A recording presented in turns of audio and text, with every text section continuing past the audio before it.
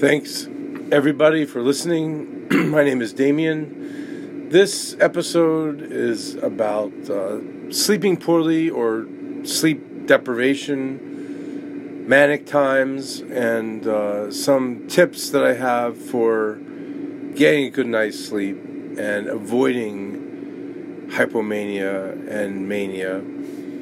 I am going to be totally honest. I miss being hypomanic. Hypomania and mania, at least for a time, it's better than any drug I've ever used. And the duration is always much longer.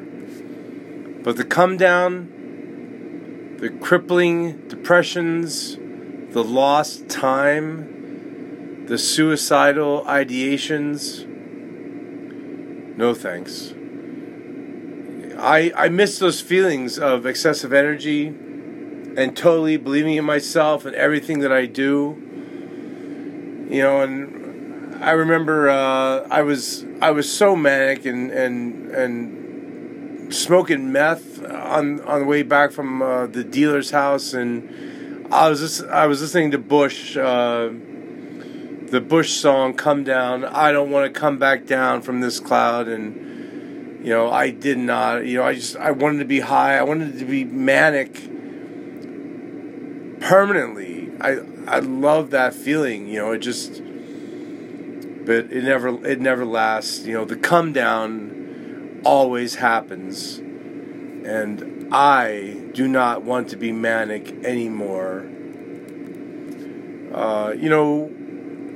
It took years and years for me to believe this, but it is so true that sleep, good night's sleep consistently, is key to mood stability. A great predictor for manic episodes is sleep deprivation.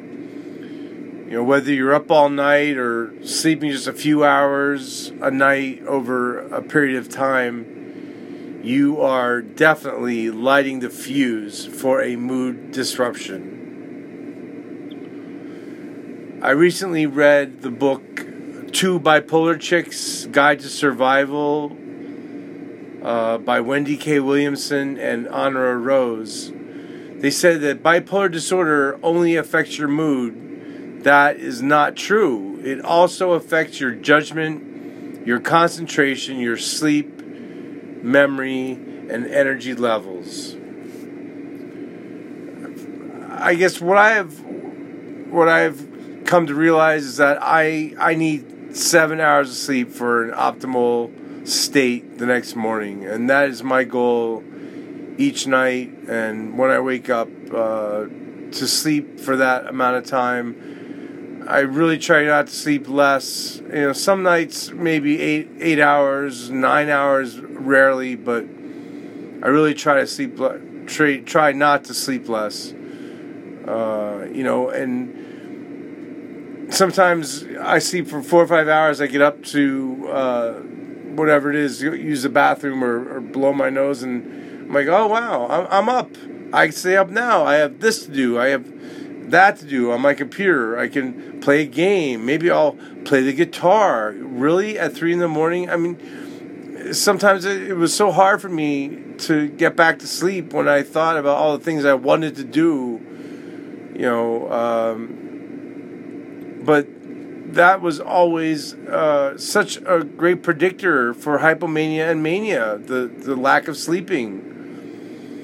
When I'm sleeping less than 7 hours for several nights in a row, I know I'm heading for trouble. When those hypomanic feelings start coming, the high energy levels, all the plans that I have and that I make in my head, at least, thinking that I have insight into everything and everyone, well, it's difficult to rein yourself in.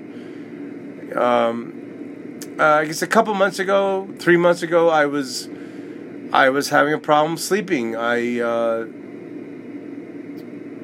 Maybe 4 hours, 5 hours, 4 or 5 nights in a row, and wouldn't you know, I got hypomanic, and I love that feeling. But I had all these plans. I was driving here, driving there, doing all these things that I never really completed, and I knew where I was headed. So I called my psychiatrist and I spoke with him on the phone. He recommended that I take Vraylar. I'm not sure how you pronounce that. Vraylar, Vraylar. It's an antipsychotic, and he said I don't want to take any more psych meds than I already do. But he said just to take it for a few nights and see how that helps me.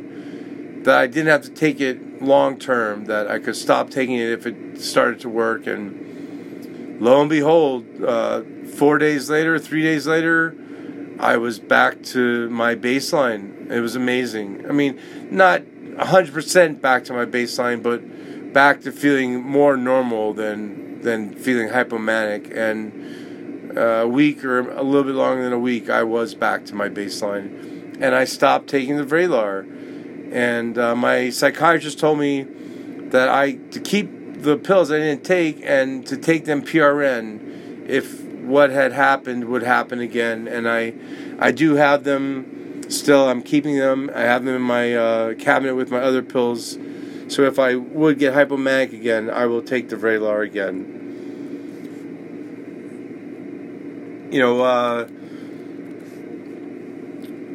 It was a little more than a year ago.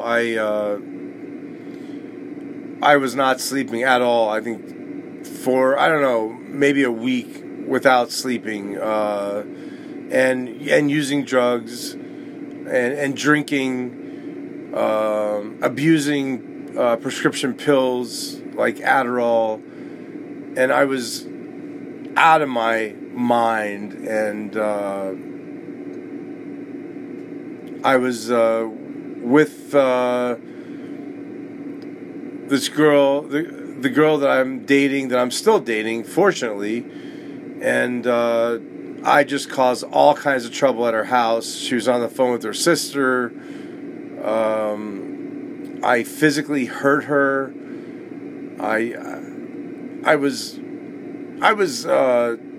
But I thought everything I was doing was right, that I was a god, that I know what's best for myself and for you, and for you, and for you, but obviously that's, no, it's not,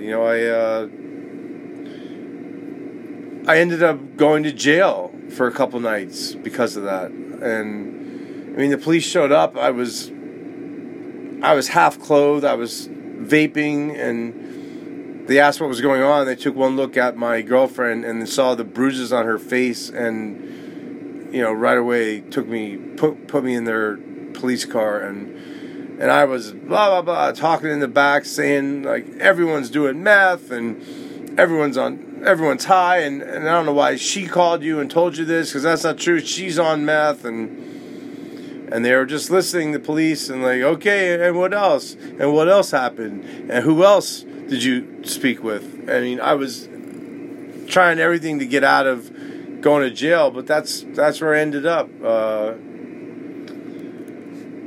The worst 2 nights of my life. It was hard. It was horrible. I don't know. For any of you who have been to jail, you understand, and any of you who haven't, do not. Please stay away and avoid doing the things that will end you up there. My toilet was in my cell. I couldn't have my phone, my computer, obviously nothing. Not even a book. I couldn't smoke or vape.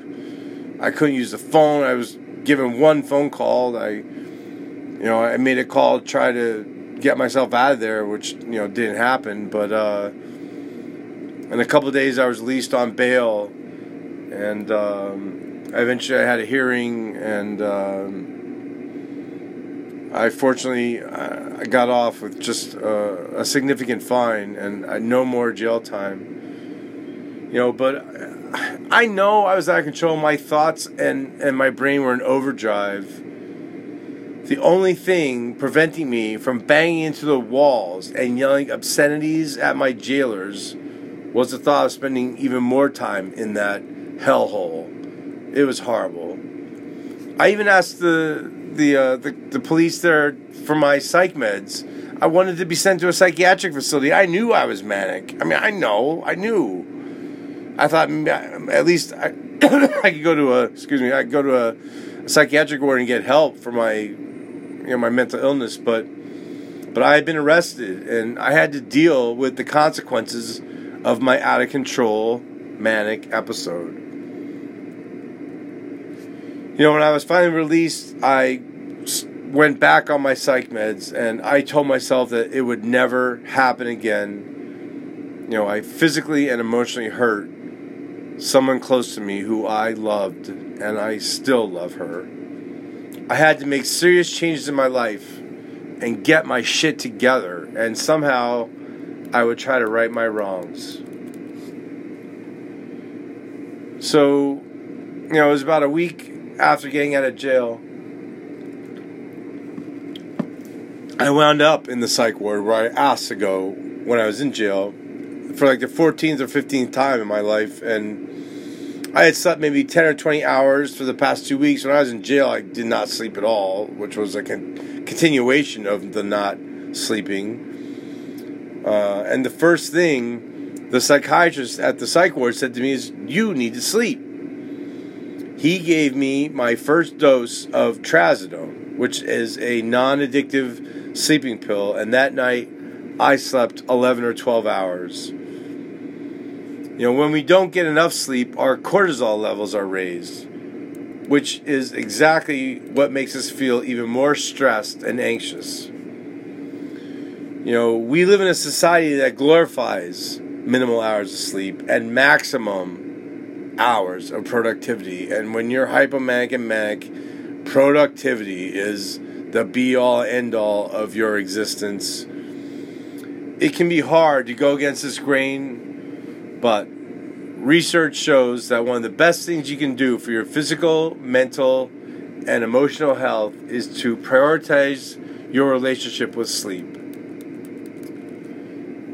So I mentioned at the beginning of the episode that I was going to talk about some of the tips I have for getting a good night's sleep, and these are the things I've been doing since those couple nights in jail.